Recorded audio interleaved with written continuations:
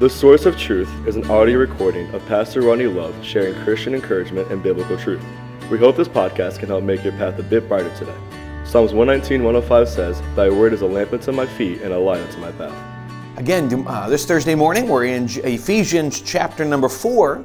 And so if you're following along, we're in verse number 17. And this actually is where, in Ephesians 4, Paul kind of starts a new thought. He concludes the thought we finished with yesterday, and he's moving into a brand new thought. And really the new thought talks about a new destination. You have this new life, and what does it mean to have this new life? Now, I like the illustration I read this morning as I was looking into this. A guy made a comment. He says, you can go to an airport and you can buy gum and you can walk around, get a snack, and you can see all the people and all the places they're going. But if you don't actually have a destination, it becomes kind of silly. When you go to an airport, you buy a ticket, and then the goal is to end up in a different destination. That's the idea of a Christian life. A lot of people can come to church and they watch from a distance, but what we sometimes miss is simply the point that when we come to Christ, it's more than just coming to church. It's more than just being religious. It's not even really being religious. It's growing in Christ with that relationship. But the idea is we have a new life, a new direction.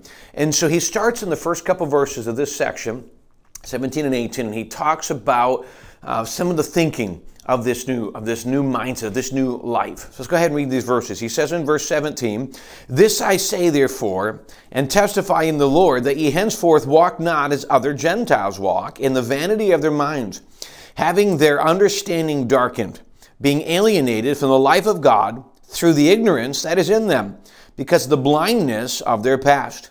Who, being past feeling, have given themselves over unto lasciviousness, to work all uncleanness with greediness." So here's simply what he's saying. He mentions the reference here at one point about other Gentiles. Simply what he's saying is, there is those of us who have been saved, but yeah, he says we have a tendency to still walk. Now, the word walk simply means live. It's a direction. So some people translate it walk, has been translated live. That's really what the word means. So he says in verse 17, "This I say therefore, they testify the Lord, that ye henceforth live not as other Gentiles." Now, the word walked, it gives an idea of a direction. That's why it's used here. So he simply says your direction, your livelihood, where you're going. The world that doesn't have Jesus kind of lives a certain way. They have a different thinking. There's minimal purpose.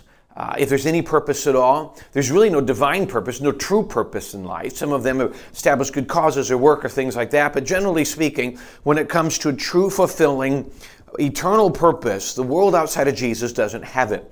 But also the world outside of Jesus has no problem with living certain ways. As a matter of fact, they glorify living certain ways and will mock or judge anybody who might disagree with it. They actually get on anybody's case who doesn't agree with them as intolerant. And so the world just thinks differently. Now, can I encourage you? I want to finish this thought I just started.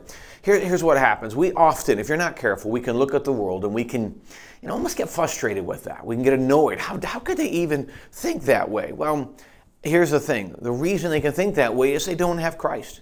In Romans 12:2, it talks that we have been, or Romans 12:1 and 2, it talks about we have been changed by the renewing of our mind, the rethinking.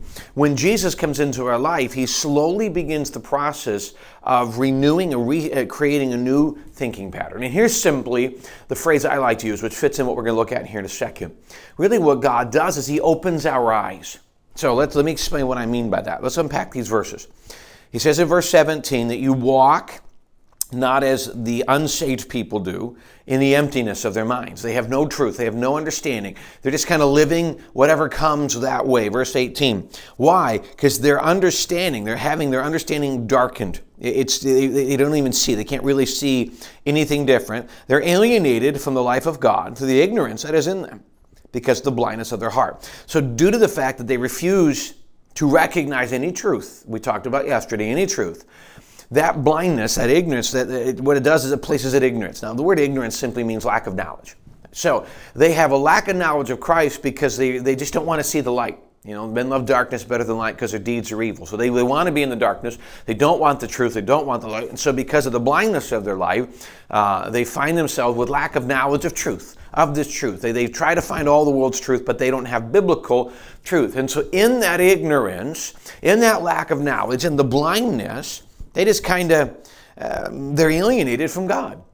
They're separated from God because they've yet to recognize that He is who they need. He is the truth. He is what we need to be looking for.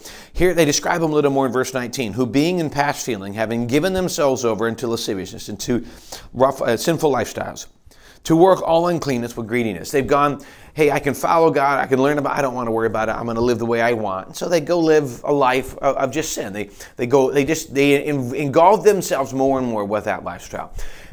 So here's what I wanted you to see when I mentioned their eyes were open. And he talks about 18. Because their ignorance is because of the blindness of their heart. Or they can't see. They can't see the truth. When we get saved, or basically what happens, the Bible says, if a man cannot be saved except the Father draw him. And when conviction comes, our eyes begin to become enlightened or opened a bit to the truth. We begin to recognize that the world doesn't have the answers. We begin to recognize that religion itself doesn't have the answers. You need Jesus. You need more than a church, although you need a church. You need more than a church. You need Christ. You need Jesus, true salvation. When you get that, so you're enlightened to the truth of Jesus. Once you get saved, it just continues to go and it continues to go. And here's what he's saying. The more you're around Christ, and sanctification begins and continues to take its place, you're going to begin to see yourself and see the world differently. And I hope you understand this. I don't mean seeing the world from a judgmental point of view. All right, because I hope you understand, the more you're around Christ, your view of the world will change, but it will not become judgmental. And those who look at it from a judgmental point of view are just sinful. I hope you understand that. Just sinful. We don't look at the world and say, I can't believe they would do that. Yeah, they would. Why wouldn't they? Without Christ, why would they be any different? And frankly, if it weren't for Christ, we'd be in the same spot. We'd be in the same emptiness. We need to look at the world. What God gets into your life, you look at the world less as disgust, which would be the worst way to look at it. You look at the world through a heart of compassion. They're seeking something.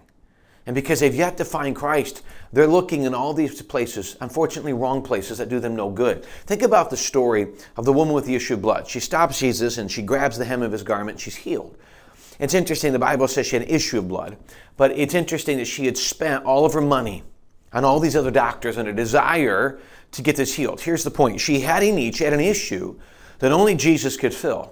And she had spent her entire life going to all of the world for the answers, and none of them had the answer to it. And it just took a little bit of faith in touching his robe, just touching the hem of his robe, and all of a sudden she was healed. He had the answer. The world is seeking for all of the answers from the world, and there is no true fulfillment, which is why depression, all these things are just getting worse. Where the answer is Jesus.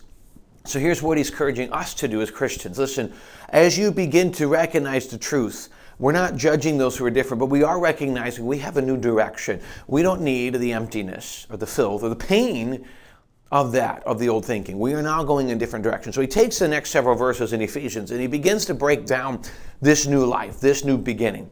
And so this is where we got to go. Now that we have the core, that our salvation's in Jesus, it's not in someone else, it's core, and we're unified, we're supposed to work in unity, and all the different things that are happening as we recognize this relationship with Christ growing in the church and how that all works around me. I'm going to look at a new destination. So we're going to look at that. We're going to look at the next few episodes as we talk about this idea of a new destination, a new life. And as we evaluate these things, I think it'll be encouraging to see we don't look at these things as God saying, don't do this. It's not a list of things we don't do. It's a brand new life, brand new direction, brand new things. We can see what it is that God has in front of us. Well, thanks for joining us today.